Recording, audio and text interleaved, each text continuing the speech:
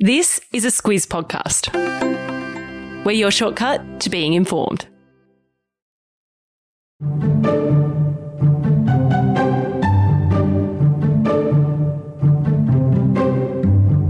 With a meeting of G20 nations this weekend and also COP26 taking place next week, there's been lots of talk of summits of late.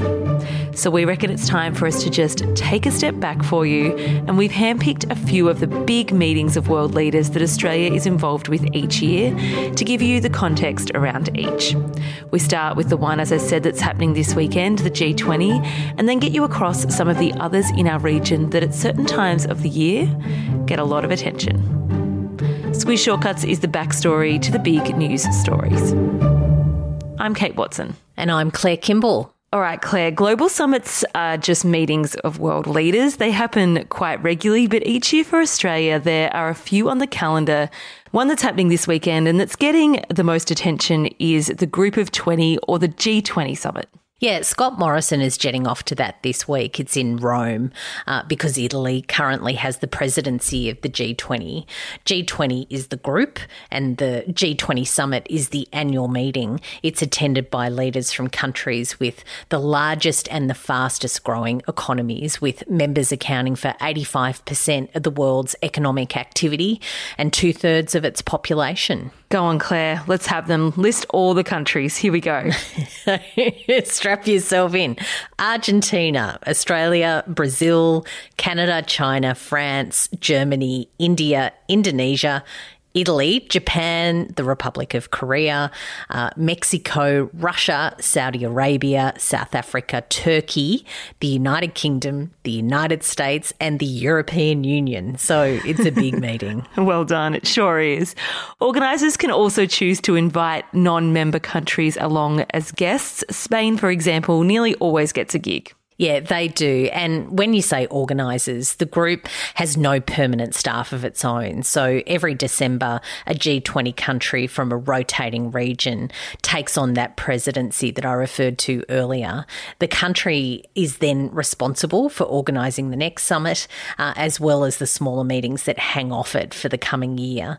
The last time that Australia had the presidency of the G20 was back in 2014, and that was under Prime Minister Tony Abbott, and it was held in Brisbane. The famous meeting where he shirt-fronted Vladimir Putin over the downing of that MH17 flight. Who can forget it?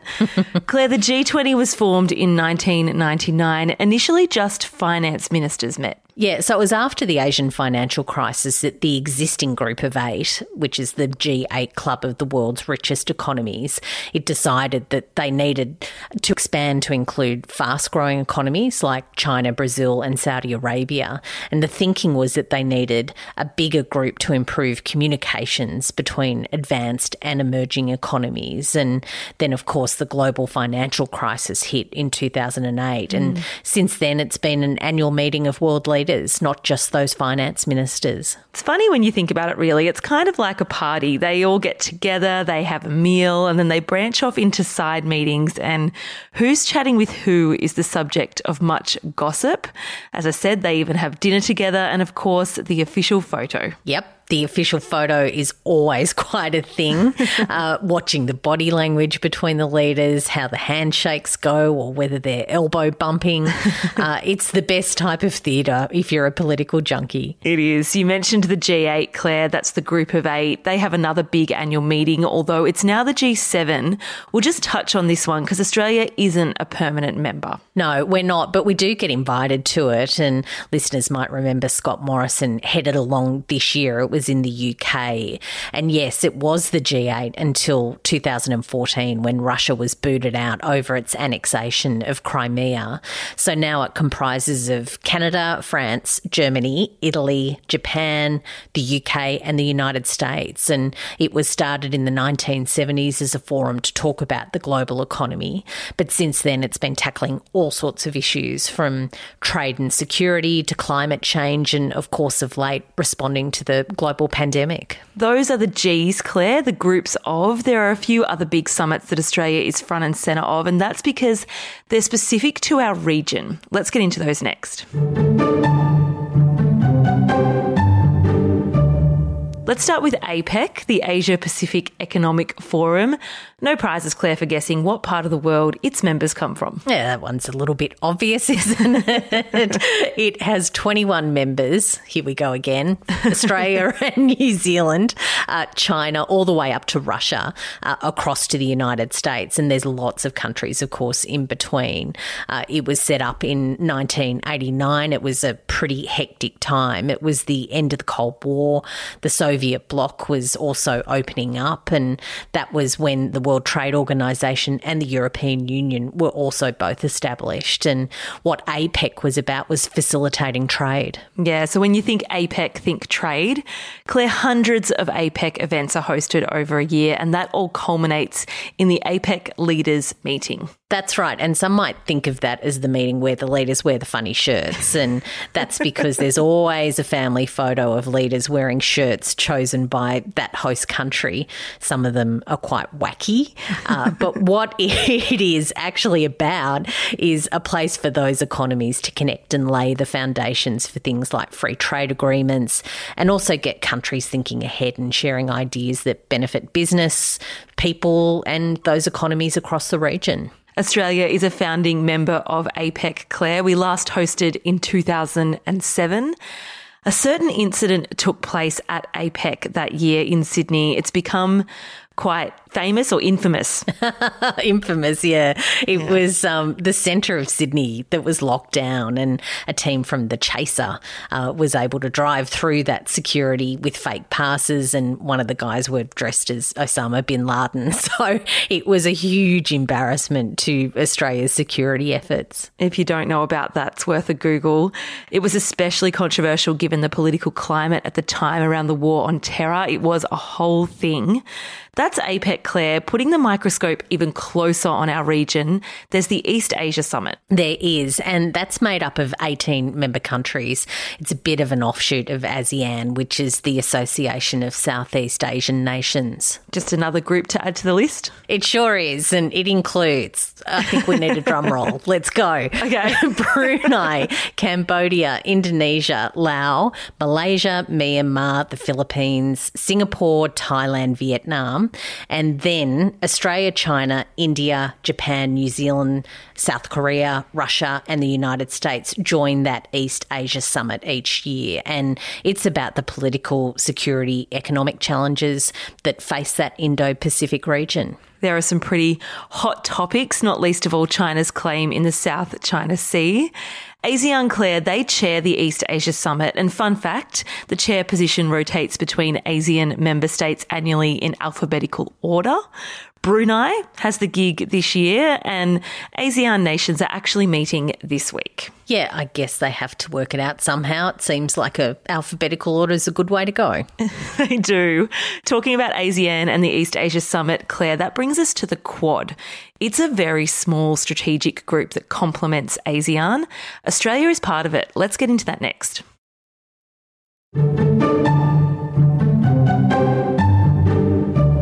The Quad is officially the Quadrilateral Security Dialogue. Sounds very fancy. It's all a bit jargony, but as the name suggests, it is a dialogue, so a place for discussion, not a formal alliance. Yeah, that's right. And its members are Australia, India, Japan, and the United States. Not a big list, unfortunately. I was having quite fun with those. And yeah, it's not a formal alliance. They might not say it, though. It's actually a counterpoint to the rise of China in the Indo-Pacific. It was loosely formed in 2007 at the suggestion of the then Prime Minister of Japan, Shinzo Abe, but it was put on ice after China got really cranky about it. He called it a clique, and it was resurrected in 2017 with the aim to support a free, open and inclusive Indo-Pacific region. As I said, it's set up to support ASEAN. As you alluded to as well, Claire, each member has something in common, a very keen wariness of China in the region. Yeah, and that, of course, has been growing, and this year culminated in the first in-person meeting of Quad leaders. You might remember Scott Morrison was in the United States just a month ago for that get-together. A summit, Claire. Another summit, that's right. And what came out of that meeting was a lot of shared language about the Quad's commitment to a free and open Indo-Pacific. There was quite a bit said about standing up for values that we believe in, and these democratic nations would stand together, Scott Morrison said, to resist any suggestion or any pressure that would come on any of us to be anything different than what we are. Prime Minister Scott Morrison's words, as you say. That brings us neatly to the final one we'll touch on today, and that's because it has a cool name. We've got to do it. It's a bit different from the others, as it's an intelligence sharing arrangement. It's called Five Eyes. I always thought it should be 10 eyes, because surely each country has 2 eyes. It's a very good point, actually. It's called the Five Eyes, and it includes the United States, the UK, Canada, Australia and New Zealand. There's no summits there, but there is a lot going on. It evolved during the Cold War as a mechanism for monitoring the Soviet Union and also for sharing classified intelligence. And it's often described as the world's most successful intelligence alliance. And again, China has been the recent centre of attention there too. Yeah, it sure has been. And a lot of what they do is in secret. But what has been very publicly canvassed were plans for those nations to roll out their 5G mobile networks.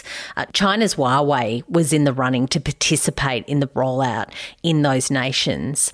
They're a big provider of equipment for those sorts of things. And the issue was about China getting access to data and communications transmitted via that technology and whether it could actually ultimately land in the hands of the Chinese government. We've done a Squiz shortcut on Huawei, which covers all of this. It was a very big story a couple of years ago. Yeah, it sure was, as was the United Kingdom's decision to allow Huawei to participate in that rollout. After pressure from the Five Eyes nations, though, it decided to overturn that. And that was yet another irritant to China on a long list of irritants. Yeah, China and its rise is going to be front and centre of all those forums, all those summits we mentioned for some years to come. You know what? That's your shortcut to the what's what of summits. On to our recommendations. Claire, each episode of Squiz Shortcuts, we recommend some further reading, listening or watching. I've pipped you at the post for this one. Can't go past a gallery of the funniest APEC outfits. It's well worth a browse. Some of the things they're asked to wear, interesting. You totally stole mine. There's a lot of meetings involved in these forums, so I've included a link to a very important Harvard Business Review article. It's called Why Your Meetings Stink and What You Can Do About It. Do you think world leaders have a little look at this before they head off? I'm sure there's many thoughts that this meeting could have been an email. Thanks for listening in. If you like what you've heard, please tell people about our shortcuts. It's always great to hear that someone's been recommended one of them, or a friend's told you about them, or you shared it with your family. It's the number one way we grow, so we really do appreciate it. If you have a request for a shortcut, send us an email to hello@thesquiz.com.au. Until next week.